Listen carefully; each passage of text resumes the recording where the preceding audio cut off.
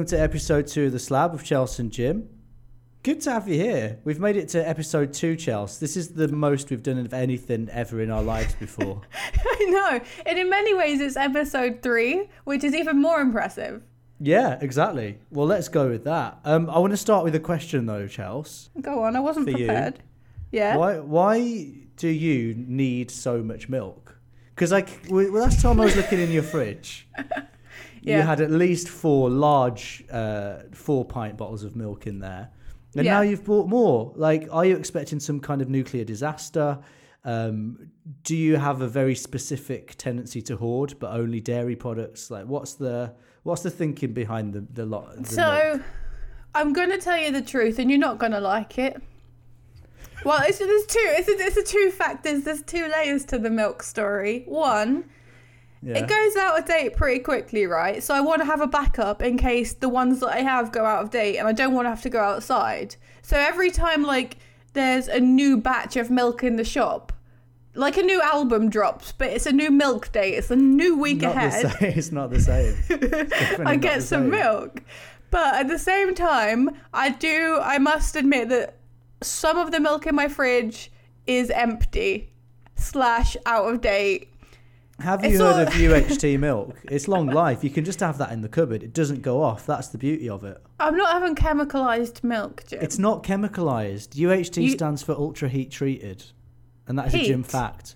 Ultra heat treated. Hot milk? I'm not having hot milk. No, it's not hot when you buy it. It's just been hot at one point. That's made it so that you can just keep it in the cupboard. Jim, I've got hot milk before and it goes stinky. That's one of the rules of milk. You've given it a proper go. One of the rules of milk is cold. And I think it's the only milk rule. It's cold. I could think of a few other milk rules. Go on. Number 1. Mm-hmm. Don't piss in it. This is what I've realised now. It was a mistake bringing up milk. I'm sorry. Should we get on with the podcast? Yeah. It's my turn today. Yes, I'm excited for your turn. Me too. Although I also feel like I'm under a lot of pressure. So, I want to preface this by saying some words, which I will say now with my voice.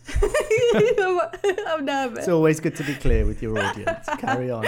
With this story, I have some logistical niggles, okay? And they might occur at the end or organically during, but I just want to say, you know what? Let's just address the elephant in the room right now. What I'm going to present to you is called The Legend of the Highgate Vampire.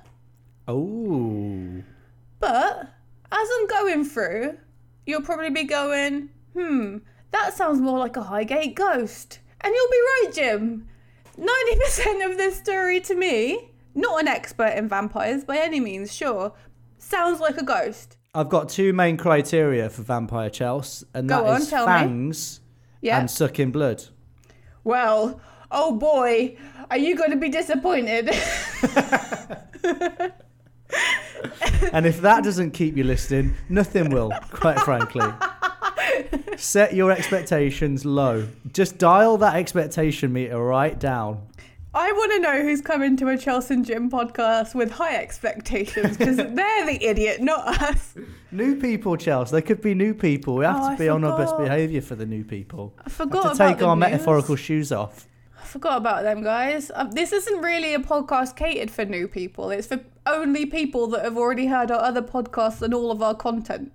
There's only a very specific percentage of the population who are ever going to like what we do, and that's fine. We're comfortable with that. And if you do like it, you'll really like it, and you'll be basically a friend of Chels and Jim. And I think that honestly, we've already found them all. There's no more left to find. No one else is coming to this. So I'm happy with that. Are you ready, Jim? Yeah. I'm just licking my lips. Do I need to lick mine? Is that part of it? Have you been eating crisps? No, I've just had 1 sip of wine and 1 sip of coffee, alternating between wine and coffee, which I think that. It could be my favourite evening. I think in Spain they drink coffee and red wine at the same time. And just say that it ain't mine. What's my name? I should. Sometimes I will do raps. But we'll try and keep them to a minimum. It We'll have a warning at the start of the podcast. Like, you know how you have an explicit content warning? We'll have a Chels rapping content warning. Parental advisory. It all began. That's our phrase, by the way, guys. It took us a long... You don't need to point that out, Chels. All right, okay. Well, when we put no it on catchphrase was created by somebody saying, guys, this is a catchphrase, before saying said catchphrase. Well, I just want to prepare them for the merch. It all began... Hang on, can I just open a bottle of beer? You can do that in the background. You don't have to interrupt my cool story. Okay, fine. Okay, all right. It all began. Jim, you're making noise. Sorry. You said I could open it in the background. Well, I didn't know you were going to do it loudly. I'll do it quietly. It all began. Are we ready? Yeah. Jimmy! Sorry, it's a trick. My bottle opener's in the shape of a dolphin. It's really not practical at all. We'll cut this bit out. Cut this bit out of the podcast. Yeah. It all began in London in the 1960s, but would continue for well over a decade. Everywhere you looked was vivid print and denim. Hey Jude carried on the wind from Watford to Croydon. Cecil Beaton could be found snapping photos in Kensington, whilst Harold Wilson sat in office, pouring money into education for the working class. But it wasn't all free love, fish markets and double-decker buses. Little did London know, something terrifying was brewing. Margaret Thatcher. Hey! I like that, political. That was just a bit of political humour, political comedy for the Slab. We won't be doing a lot of that, I'll be honest. I don't know enough about politics to make political humour. Yeah, and I had to Google that one when I was making my notes. Immediately after I say Margaret Thatcher and then laugh at my own joke, I then say, no, not really. It's the Highgate Vampire. Hey, in many ways similar. Both blood-sucking...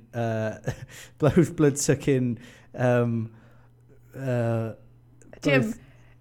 But if anything, not, because remember how there's no blood sucking with this vampire. We've already established it. I feel like that's going to be a key thing to remember. The Highgate Vampire is a formidable British legend, so much so that when I interviewed Dave Goodwin from work about it, he said, haven't heard of it.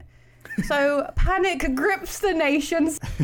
Any questions so far, Jim? Well, I've not heard of the Highgate Vampire either. No. Like, how well known is this legend? According to one gentleman, whose name is David Ferrant, it is infamous. But as we'll learn later, David Ferrant has a vested interest in the Highgate Vampire being popular. So I'm not sure whether or not to take him at his word. Has he got a company that sells capes? He is the head of the British Occult Society. Right, of course he is. I mean, with a name like David Ferrant, what else is he going to do? Don't trust anyone called that. Maybe he could collect ferrets. I don't know if that's a job, is it? I guess it's a hobby. Oh, that's true. Maybe he could be a ferret farmer. Yeah, that sounds like a weird euphemism. That sounds like a weird, 1970s way of describing a gay person. Oh yeah, he was one of those ferret farmers. One thing I know about Highgate, and actually the first thing that springs to mind when anyone says about Highgate, is that it has a cemetery there. A really cool cemetery. Yeah, and that's actually what this story is about. It's the Vampire of Highgate Cemetery, not just the Highgate Vampire. It's specifically from the cemetery. There are a few... Do you have any more questions, or shall I continue with the story of the Highgate Vampire? I don't have questions, but I've got feedback, and that is I'm intrigued. Awesome. That's really good, because soon you won't be. But I like that there's something gripping at the beginning, because a lot of I've noticed books, films do, they end with some sort of crescendo, a conclusion, something that makes you think that the previous hour was better than it was. I'm not doing that. I'm not sticking to that rule. I'm starting high, ending low. End low, people. Again, remember what we said about expectations? Dial them down. There are a few conflicting stories about where the legend actually began. But I'm going to cite the earliest source that I found in my research as the official one, okay? So whatever happens from henceforth, Chels has decided, update the history books, this is it. This is the first sighting of the Highgate Vampire. 1963. After visiting some friends in the nearby village, two young girls from the local covenant, automatically scary, nuns, Yeah, don't trust a nun. I've seen nuns in real life and they all look weird. But what's the village near Highgate, Chels? Isn't Highgate like in North London? There's no villages in North London. Well, it's Highgate Village, Jim. Oh, right. Not a real village, though. No, but it's like the village portion of Highgate, like where the shop is. Maybe the phone box was there. Do they have a fete ever? Because that's my sort of criteria. Fete. Okay, great. Yeah, they'll have a fete in Highgate. Do you think they've got Highgate a tombola fete in Highgate? Do you play that, you know, that quiz game that's like on Snapchat? I don't know, is it on Snapchat? Okay, let's go back to the story then, otherwise that's a real dead end. There will be dead ends, guys, okay? 2 young nuns were walking home along Swains Lane. Don't shout 2 young nuns at me. Swains Lane, a steep, narrow road which runs up beside Highgate Cemetery. Now, fact fans, well, no, more Chels fans, if anything. I've been there a few times to Swains Lane, and it is a killer for the legs. Is it very steep? It's super steep. I think, if anything, the scariest thing about Highgate Cemetery is the exercise. Have you been, Jim, to Highgate Cemetery? No, I've not. I want to, though. It's definitely on a tilt. Yeah, I don't like walking up hills, really. Did I mention I went to San Francisco on holiday? Yeah, you did last episode. Very well known for its big hills, and it was too much. You know, forget graves bursting out of forget. Can we cut this bit out? Forget bodies bursting out of graves. What about calves bursting out of skinny jeans? Oh yeah, cut that all of that out. Well, Jim, just a quick question: are you going to mention your San Francisco holiday on the next episode as well? I think I probably will. Yeah. There was a chill in the air, and the century-old cemetery loomed ominously through the northern gate. As the girls scurried past, they claimed to have seen a shadowy body rising from a grave. And thus we have the genesis of the Highgate Vampire. Ooh. Yeah. Did they give any more details? No. And where was this recorded? Like, who did they tell about it? Did they go and tell the local press? Did they tweet about it? Yeah, they tweeted about it. They got matching tattoos about their experience. I think they just told, like, the mum nun. Oh, mum nun, yeah. And what did she say? Vampire? Yeah, she was like, oh, that's a vampire. She was from Norfolk. That's how they speak in Highgate. I mean, it's creepy, isn't it, seeing a shadowy figure rise from a grave? I'd love to see something like that, though. Well, I think, like, an additional detail was that it was somewhat transparent, which isn't in keeping with what we know about vampires. No, they're very apparent. And do we know if they come from graves, or do they just sleep in coffins? Like, I've seen some of them upside down, like bats. Do you know what, Chels? I don't really know what a vampire is. Like, I know that they live sucking blood, and I know that an old stake through the heart will absolutely see them off. They hate garlic, can't stand it. Not a fan of garlic. I don't know, like, what they are. Are they corpses that have risen from the dead, like zombies? No. They're always dressed very smart, aren't they? They've got lovely capes. I think they're the undead in a way. Is that a zombie too? Would you describe the zombie as the undead? Yeah, no, that's dead and then come back to life. Well, in a way, that is undead. Oh, like, no, a vampire like lives forever, doesn't it? So it can't be a dead that's come back to life. No, but does it live forever as a vampire, or is it a human that lives forever? Or was it never human? Is it just vampire from start to never end? I don't know, Chelsea. We'll have to ask the person telling the story about a vampire. Oh, wait, that's you.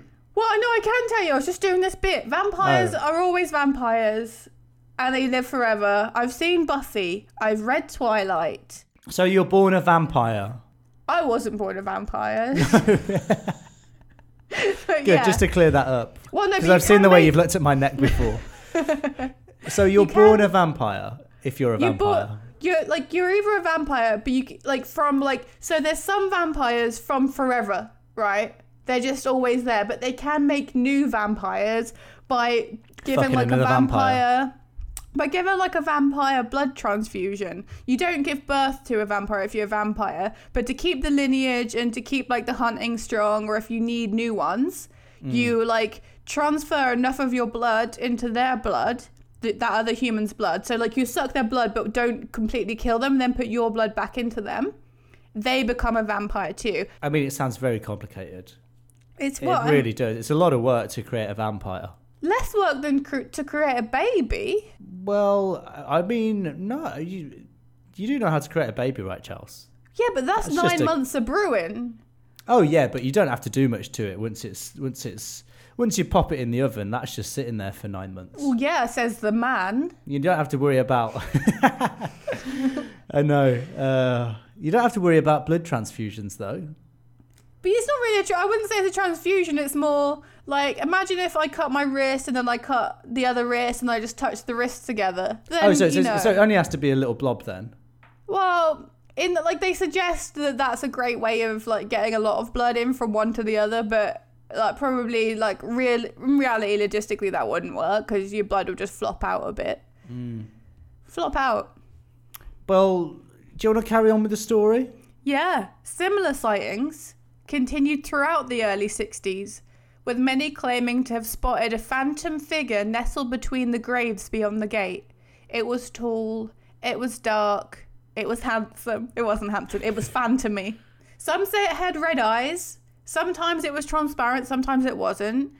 But, and here's where the very tenuous vampire link comes in, even more mysteriously, animal carcasses were being found around the site. Oh.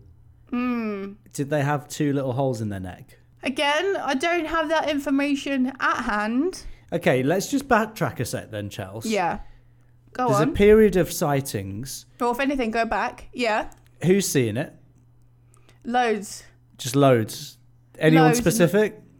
Well, yeah, there's 2 girls. There's 2 young nuns. Oh, yeah, we've done those after the nun girls. We've got the young girls. We've got a variety of sightings throughout the 60s. I'm going to go on to 2 more types of So we've just got a variety.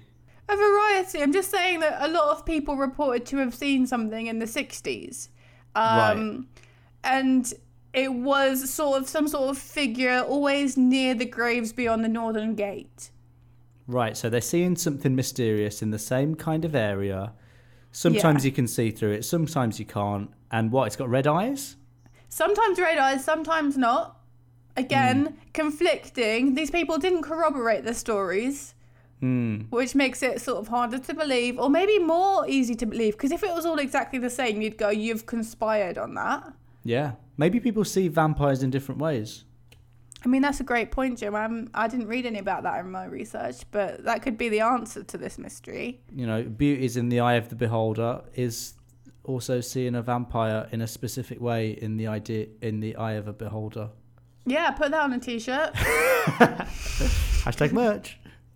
I feel like also like the animal carcasses is a lot like nesting in the previous episode, whereby it's a very sort of like pussy version of an activity. Like it's where it was like egg. Well, like it was like, oh, I'm gonna hunt eggs instead of lions. Yeah. I'm gonna like suck the blood of hedgehogs instead of people. Do you know? Oh, right. Yeah, absolutely.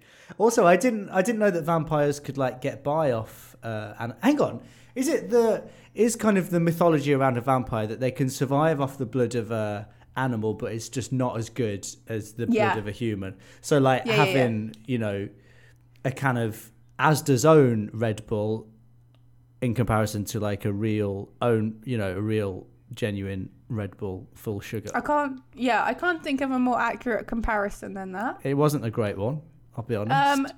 Twilight, obviously we were all familiar with that great work. During that they do animals and not people. He does. But they get really like on edge around people and they want to eat them, but they're good boys, so they don't. Yeah, but they don't like it though. They're gagging for a bit of human blood. The animal satiate. It's like me having a salad. I've had a salad, but I'm still fucking hungry and I'm annoyed now. I'm annoyed because I've had a salad. Yeah, that's a much better way of putting it. It's animal blood to a vampire is a salad to a hungry human. Yeah, apart from like one of those humans that do marathons and stuff. They're go not to humans, the gym. Chels. They're definitely not and people. I find it really difficult to relate to them. The late 60s now was when London really doubled down on this legend. The baby boomers were bored, and when they weren't fucking, they were hanging out in cemeteries across the city, desecrating graves, and holding occult rituals. Maybe even smoking a fat doob. They might have had a doob in a cemetery. You know what? We've all done a lot of stuff in cemeteries, Jim. Do we want to talk about the things you've done, Chels, or? Norwich Cathedral, 2008. Blue Eyes had a chippy after.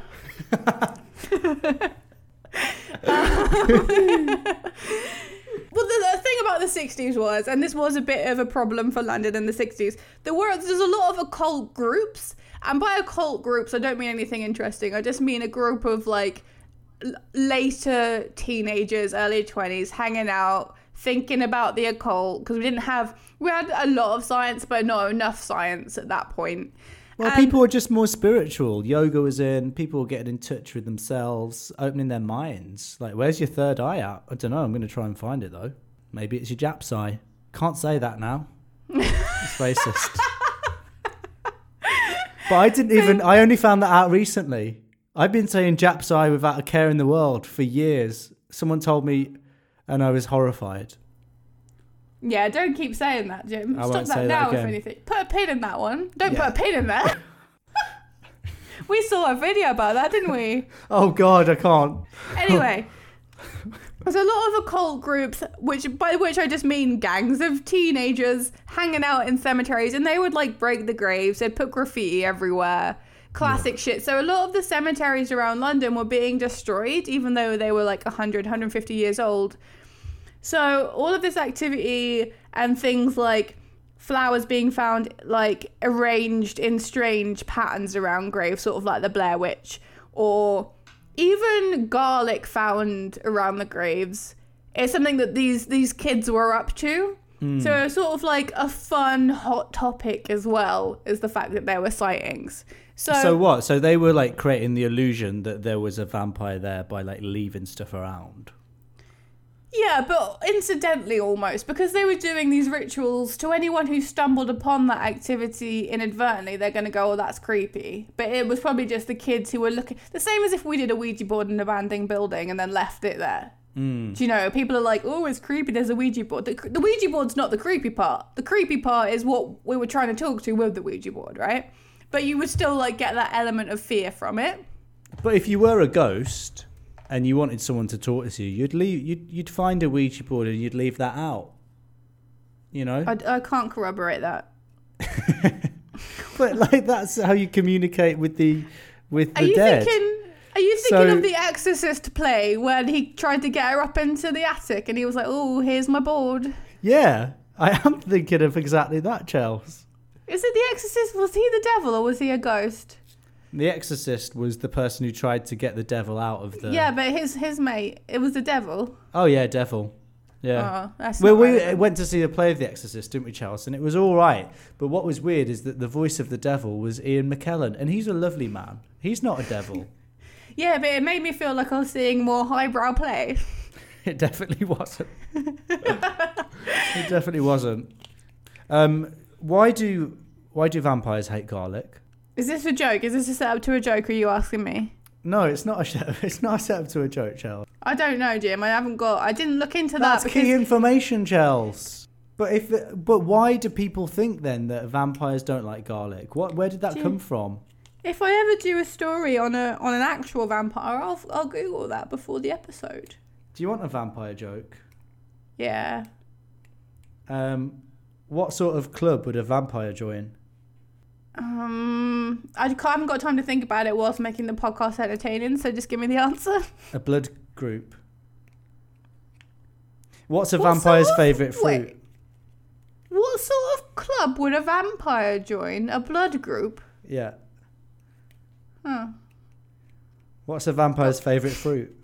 The blood fruit. A blood orange. Oh yeah, that's a blood orange is a type of orange. Yeah, well I know the clues in the orange. Oh yeah, okay, one more. Where do vampires keep their money? In the bank. In the vault. Go on. In the blood bank. The occult introduces us to the biggest name attached to the Highgate Vampire. David Ferrand, I mentioned earlier. He is essentially... David Ferrand is to the Highgate Vampire what Brian Greene is to quantum physics. in that he's managed to introduce it to the masses, but sometimes his account is dubious. And that is likely to be because he benefits from that. Like with Brian Greene, he makes quantum physics so basic, normal people can understand it. But you can't do that. You can't just make it so basic we can understand it, because that means it's somewhere you've missed the point. Like, it's not real. Yeah. But it's with not, the not vampire, everybody should be able to understand it. It's hard. It is hard, and that's fine. Are we talking about vampires now or quantum physics? Well, both in a way, because we don't know about the garlic, and we don't know about the genesis of I do know a lot about space, so it's hard for me to think of an example. But you don't know about garlic? No. I've got my shortcomings. According to Wikipedia, on the 24th of December 1969, David spent the night in Highgate Cemetery, and 2 months later wrote a letter to the Hampstead and Highgate Express about his experience, stating he had glimpsed a grey figure which he considered to be supernatural, and asked if others had seen anything similar. Now, Jim, I'm no calendar, but if you're seeing a mysterious figure on December 24th, that's Santa. That's not a vampire, David. And why is he waiting a month before he tells anyone about it? And why is he spending the night before Christmas in a cemetery? He's lonely. got other problems. He's got problems. Has he gone through a breakup? Possibly. Well, is this dad going off the rails? Is that what this is? Had he been previously sleeping in his car for a little while, not changed his cardigan for a few months? Why is he sleeping in a... Also, you see the grey mysterious figure, fine. Why is he then thinking a month later, oh, I saw that grey figure a month ago. I should probably tell someone about that. Well, that's a great point, Jim, and that might be one of the many reasons that we doubt David's account. Like, does he just want some attention? He obviously, if he's sad enough to be spending a night before Christmas in the cemetery alone, something's gone wrong. He's not happy. He's looking for an outlet. It's definitely not the sign of a happy person, is it? Not on the 24th. Did he give any more details though? Maybe he doesn't celebrate Christmas. Maybe he's Muslim. We don't know. There's lots of people who don't celebrate Christmas. Maybe he's Hindu. I don't know if there were many of them in England in the 60s. I don't know. I've not got the figures right here.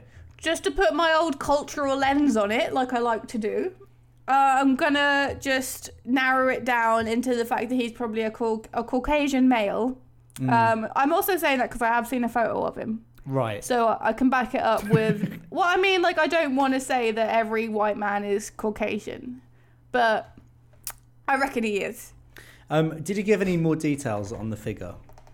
Because no, it's not massively descriptive, is it? Grey figure. He essentially just said, has anyone else seen this guy around? Misconnections. Yeah. I saw you in the cemetery on Christmas Eve. You were transparent. I was wearing a red sweater. You know? Yeah. He's got a beard. He likes it when children sit on his lap. Friendly with reindeers. Within a couple of weeks, several people had actually replied to David's story, describing a variety of ghosts said to haunt the cemetery in the adjoining Swains Lane, which we talked about earlier because it's very steep. Is there a lot of ghosts in Swains Lane because it's so steep? People have tried to make it to the top but have just like died on the way. That, or it's some sort of like real life Sisyphean myth where all the bad ghosts are sent to have to keep walking up it. All the bad nuns. The ghosts were described as a tall man in a hat, a spectral cyclist, which is interesting. They don't specify if he's on the bike, but it's rare you see like ghost transport. I'm imagining a vampire on a bike now, and it's quite a humorous image. There's something Vampire quite whimsical about that. Yeah. Oh. that's your comical sound for anything. Oh. That was your sound for the dove coming out of that dead body last episode. Oh. Vampire on a bike. Oh, get out of the way, I'll suck your blood. It is interesting though. You usually only hear about ghost ships and ghost trains. You never hear about ghost bikes. Yeah. Why is that? That's true, actually. Yeah, I've made an observation there that's accurate. You never hear about ghost bikes. You never hear ghosts in any other sort of form of transport, really, do you? Like a ghost on a Segway. Or ghost on a tandem. Oh, I'd love to see a ghost on a tandem. I'd love to ride a tandem with a ghost. I've got a tandem at work. Come by, pop round. What, you've got a tandem... What? A tandem bicycle? Yeah. When have you ever ridden a bicycle, Chels? It's Jimmy. I've been a child before. Yeah, but okay, in recent years, when have you ridden a bicycle? That's just not a Chels thing to do. I've ridden a tandem around the communal area at work. Who with? Somebody else I work with. What? Who? I just don't like the idea of you riding tandems with people who aren't me. Jim, I'm going to be honest. I've ridden a tandem with multiple boys. Oh, yeah. I mean, it's only ever drunk, Jim. Never sober. I'd never do it sober. And you're telling me this on the podcast? Well, I didn't know you were going to bring up ghost tandems. I'd never ride a ghost tandem with anyone that isn't you. No, and I won't do it again. I promise. I've made a mistake. We all make mistakes, yeah? I mean, you didn't fall onto it, did you? That's all I say. It takes a lot of effort to get yourself on a tandem with another boy. Jimmy. Should we carry on with the vampire? It didn't mean anything. Yeah. Somebody else saw a woman in white. Somebody saw a face glaring through the bars of a gate. Somebody else saw a figure wading into a pond. Another, a pale gliding form. Somebody else heard bells ringing and voices calling. And again, this is the point where the story unravels. In fact, I'm not sure this story ever ravels.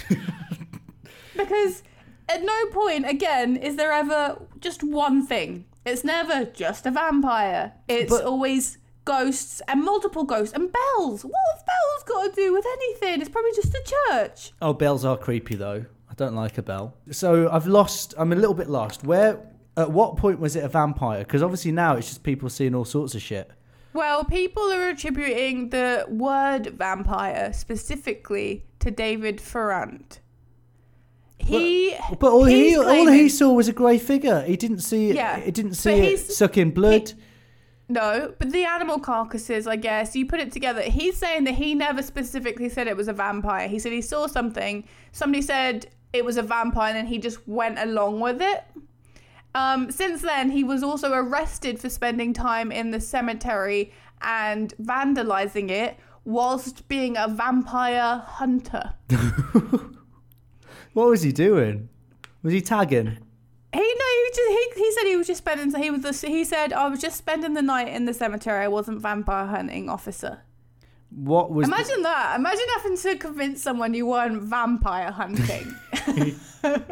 Is that garlic in your pockets? No, that's not. Just happy to see you. Where does the vandalism come into it, though? Is he like smashing up graves? Is he digging them up? What's he doing? I don't want to put all of the emphasis of the vandalism on David specifically. I think it's mostly the groups of youths. But he was like part of the occult movement. And because he had written into the local newspaper, he became like the figurehead, if you will, of the occult vampire hunting. There's now a Highgate Vampire Society, by the way, and he's the head of that. So he's the head of a lot of societies. Clearly got too much time on his hands. I mean, we could have said that when we found out he was sleeping in cemeteries. But what have the sightings been since then? Is there any more evidence to suggest that there's a vampire roaming around in North London? I've just given you a decade's worth of sightings in the cemetery. Yeah, but they're not sightings of vampire. Nobody's mentioned a cape. No, I started this. The metadata is all wrong. It's essentially like the clickbait version of Legends. They've called it the Highgate Vampire, but it's just bog standard cemetery ghosts. Okay. That's what it is, right? Well, because I'm ready. If you think about it. What? Go on. No, go on. I'm just saying that if you want to sell a story and you want to be interesting, it's easier to get society to like buy into a figure of fear than like an acre of spook. Do you know? Like, if you can like pinpoint that into like a specific thing to be afraid of, like it's the boogeyman, not the boogie meadow. Yeah, right. So you're saying ghost specific because it's easier to paint a picture in your mind's eye of something specific rather than just a general creepy thing that nobody can quite put their finger on. And if you're David Ferrand and you're the head of an occult society and you want some attention and you're having to sleep in the cemetery at Christmas, you're going to go, how can I make this something that will build into a legend? I'll make it a vampire. What I will say, though, Chels, is if I was David and if I was wanting to make up a story about a vampire, I'd be going more in depth than just a grey shadowy figure. I'd say, yeah, he was wearing a cape. He had the weird cone back hair. His fangs are out, and he tried to suck my blood. Why not go more? If he's making it up, why not go more in depth with it?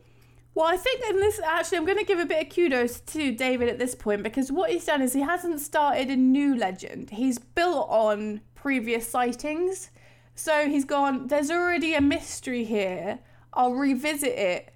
And like, instead of making up something new and going into too much specifics which aren't quite believable, I'll just go, oh yeah, I saw that vampire again.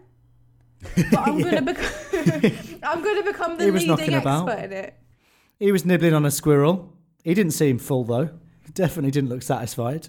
Not only has there been a lot of sightings for the last decade, starting with the nuns and including David, like 5 or 6 years later, people say that they were also accosted by the vampire.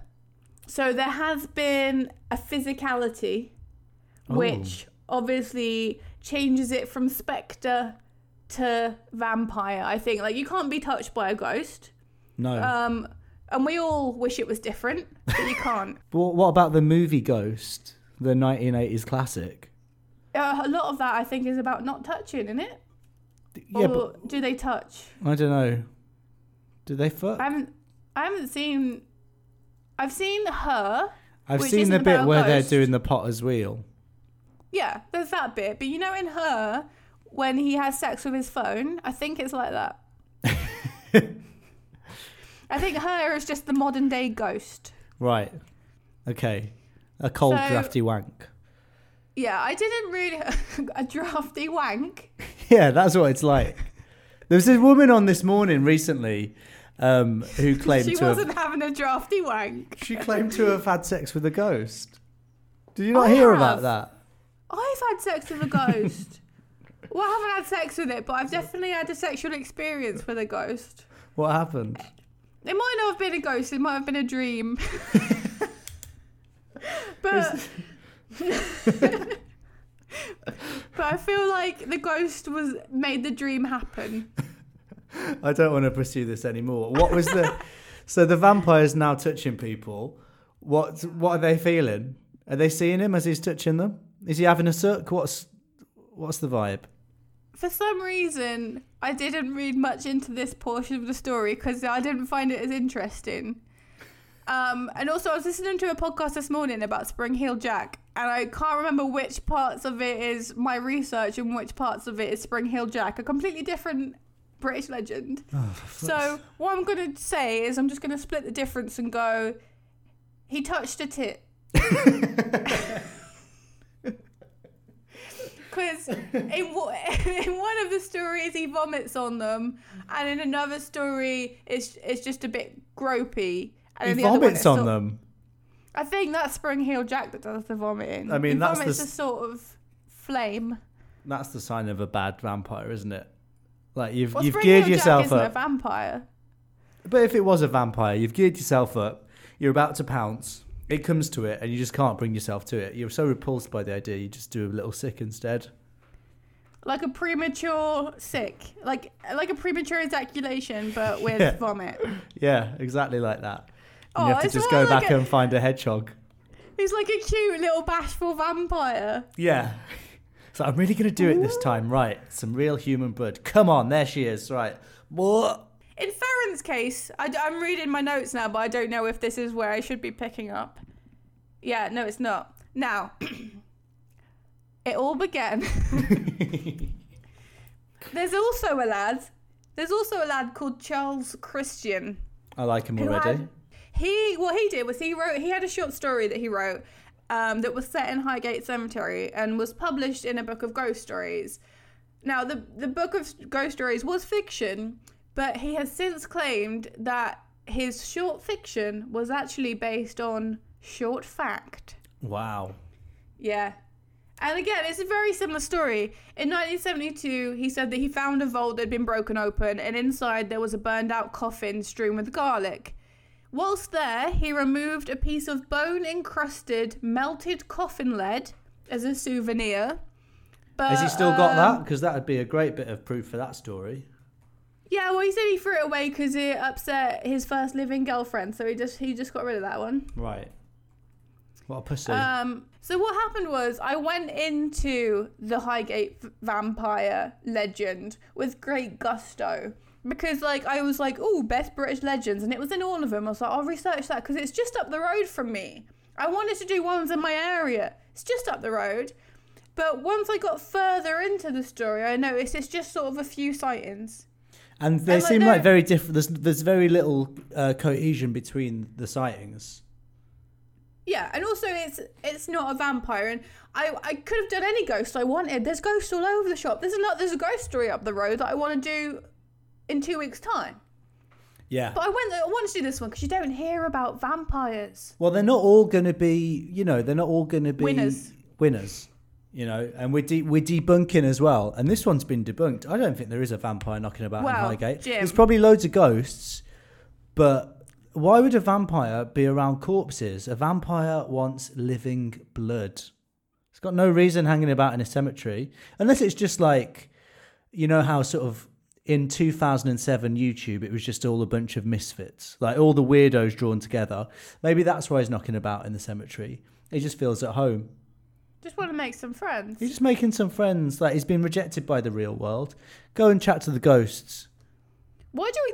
That's a good point. Why do we always think spookies are scaries? Just because it's dead doesn't mean it's not friendly. Casper was lovely. Casper was fit. Yeah. No. He was fucking beautiful. He was a really hot child. He's older than us, so it's fine. Well, he's older than me. He's older than me, Jim. Everyone's older than me. He's definitely is. He's really older than me. I found out why vampires hate garlic. Go on. Garlic has historically been used to repel blood-sucking insects in gardens. It's commonly grown to act as a natural insect repellent. That feels to me a bit like using a fly swatter for an eagle. But did you know that that vampires also hate spring onions and leeks? I didn't know that, Jim. Yeah, so if you've not got a garlic knocking about, just hit it with a leek. When you put peppermint on the floor to get rid of the mice. Did you do that? Is that a thing? Yeah, they hate fresh breath. Spiders hate conkers. That's not true because I will go far and wide to get rid of a spider, and conkers aren't good enough. It's true. My mum's got conkers in her house and she's not had a spider. Oh no siree, no spiders in mum's house. What's going on with conkers? It's just like a conch. It's a conch. conch. A slightly longer conch. And It's you a know long what? conch. You know how I know that spiders aren't scared of conkers? Because you get loads of spiders outside where the most conkers are. Yeah, but it's breezy out there, so they can't smell it because it's being blown away. Spiders don't have noses. I've never seen a spider near a conker. I've never seen a spider with a nose. How does it know what a conker is? How does it know a conker's Of course there? they've got noses, Chels. Jimmy, they've got too many eyes and not enough nose. You think they'd make them with 8 eyes and no noses? No, they've probably got 12 noses. I don't know if they've got ears. They haven't got lips, I'll tell you that much. They've got teeth, though. Right, here's something that will blow your mind. The latest sighting of the Highgate Vampire was in 2016. What? Mm-hmm.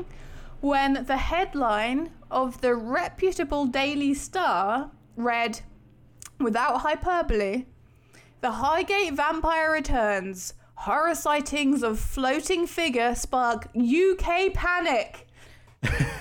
Well, firstly, the Daily Star isn't reputable, but I do like the idea of... I don't remember this widespread panic.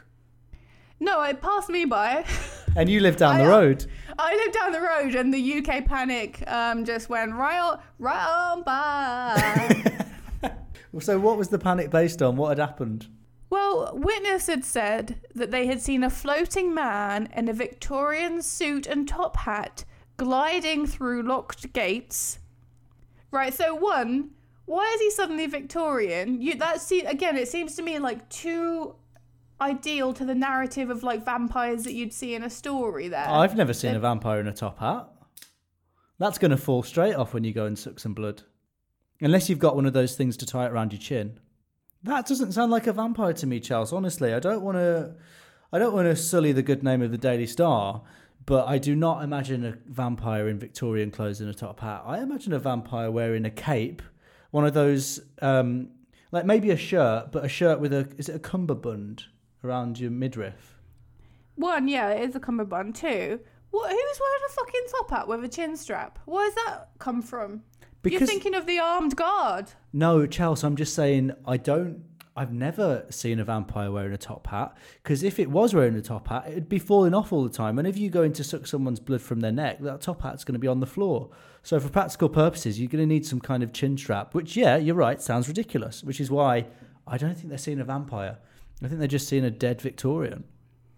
Well, again, the ghost theory is supported, the vampire theory is debunked. But at this point, and when I read the Daily Star article, they introduced a new piece of information which I had yet to come across elsewhere, which makes me question where they're getting their source from, because it wasn't in the Wikipedia article either. Legend, they say, has it. What legend? Because I've just read 4 versions of this fucking legend on multiple little red blogs, and none of them has mentioned this.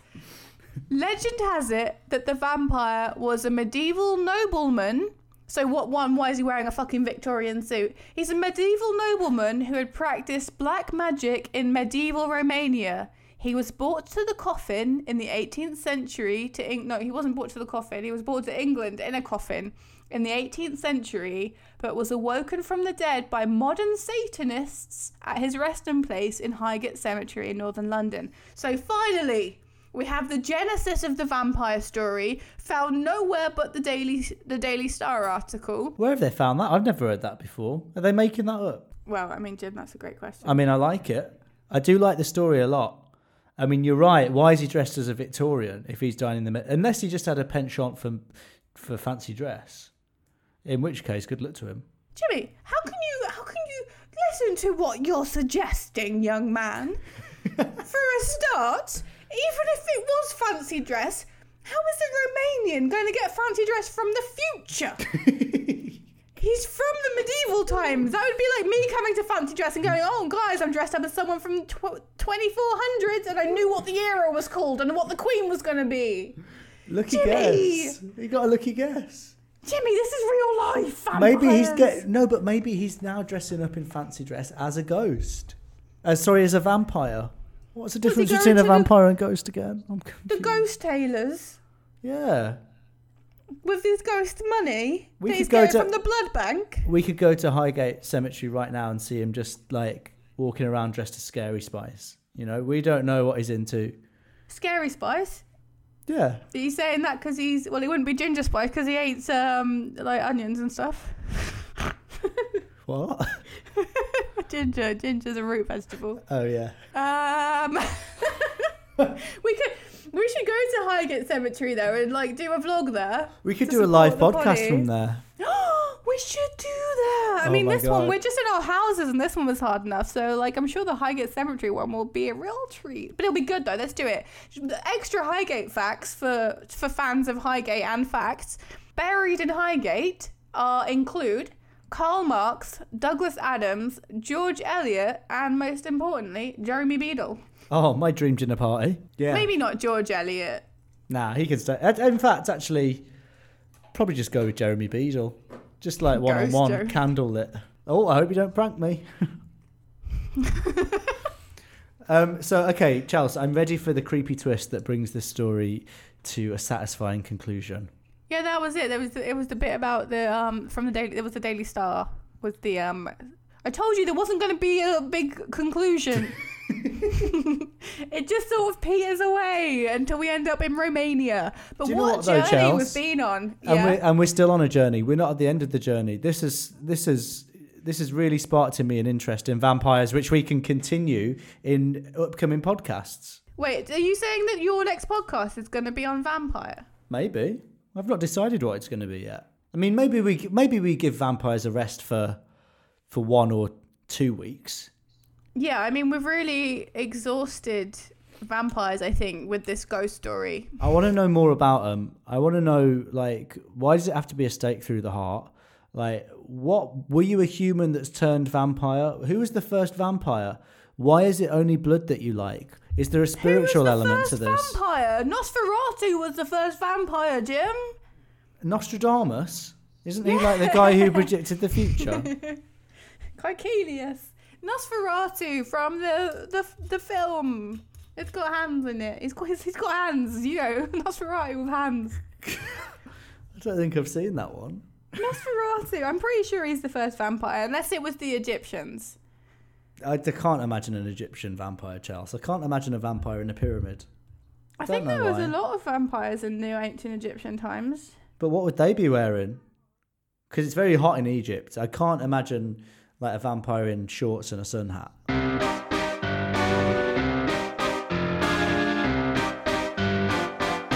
I feel like the only way to end this podcast, Chels, or at least this section of the podcast, is with a vampire joke. Oh, no. What do you get if you cross a vampire with a snail? Mary Shelley. The world's slowest vampire. Oh, I feel like Mary Shelley's better. Oh, no, she's Frankenstein. Fuck. I think for humour, we should cut when you shout Mary Shelley. No. It feels weird making like edit notes while I know Discord is listening. What, you want me to cut out my great Mary Shelley joke that I got wrong? No. That's the punchline. Oh. You shouted Mary Shelley. I'm happy to look like an idiot to if anyone's still listening in Discord, but I don't know if I want to look like an idiot to the people that listen to this podcast in the future.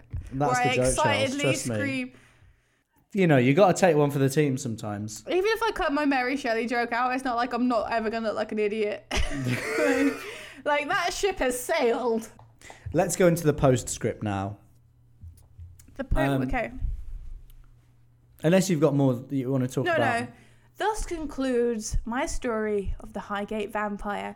Thank you so much for listening to the podcast. We're about to do our wrapping up words and notifications. Jim, do you want to do some words and notifications? Sure. I've got words, and they will notify you of the fact that I enjoyed that story, Charles. Despite its lack of any discernible ending, I had fun with it. So thank you for telling me. I think maybe this won't be the last time we come into contact with vampires or indeed Highgate Cemetery. I really hope not, Jim. And thank you for being complimentary of my story, even though it may have been a letdown. Well, you know, we made it very clear at the start, guys, that the expectations had to be lowered. I definitely want to say thank you to all of our Patreon supporters, though. Yeah, me too. I mean, I've been blown away. Like, I wish there were words that weren't as cliche to say, but I've been like so touched by all the support that we've had, and I've had a really nice time getting to know everybody in the Discord, because at the moment there's only like 20 people. Yeah. So I'm like, oh, it's the guys. Lads. And I was just like, when we set that target on the Patreon, I thought, oh, maybe we'll get that one day, like in a few months' time, like if we can build the podcast, if we can prove that it's good enough. But the fact that we're nearly there now is just amazing. And also, Patreon is really fun. I'm really enjoying it. Yeah. Like, it's got its own basic. We can do like our own private Snapchats to the Patreon people, and we can chat and do voice notes and stuff. It's fun, but I don't want to alienate people who aren't in Patreon. Like, if you don't want to support us or if you can't afford to, that is totally fine. I mean, like, to counter that and maybe to put people off Patreon, today I posted pictures of my lunch. I posted a picture of a packet of crisps. I posted a picture of a keyboard. I posted a picture of an empty packet of crisps. Pepper. So Chelsea's really confused exactly what Patreon is from, like, a way to talk about the podcast and encourage support, and just gone, here's all my thoughts. This is just an extended WhatsApp group for Chelsea, basically. Yeah, it is. 8 people have like push notifications on, so every time I like say something really inane there, they get told about it wherever they are. And I feel bad. No. Anyway, thanks so much for listening, guys, and thanks to our Patreon supporters, but also thank you for anyone that's listening, because that's incredible that you would listen to us. Honestly. If you want to send us an email, we are jimandchels@gmail.com. We've not had any emails yet, but we would like some. If you've got like a suggestion for a story you want us to talk about, or even if you've just got any like general comments or observations, send it to us. We'll read it out, like whatever. Or if you've got something really short and snappy to tell us, tweet us at Chels and Jim. Chels and Jim is pretty much where you can find us anywhere on the internet, apart from if you want to email us, then it's jimandchels@gmail.com. Yeah, due to a clerical error, that is confusing. A Chels error. Okay, thank you. Thanks, guys. Have a lovely week. Have a lovely life. We're back next Sunday. Bye. Stay away from vampires.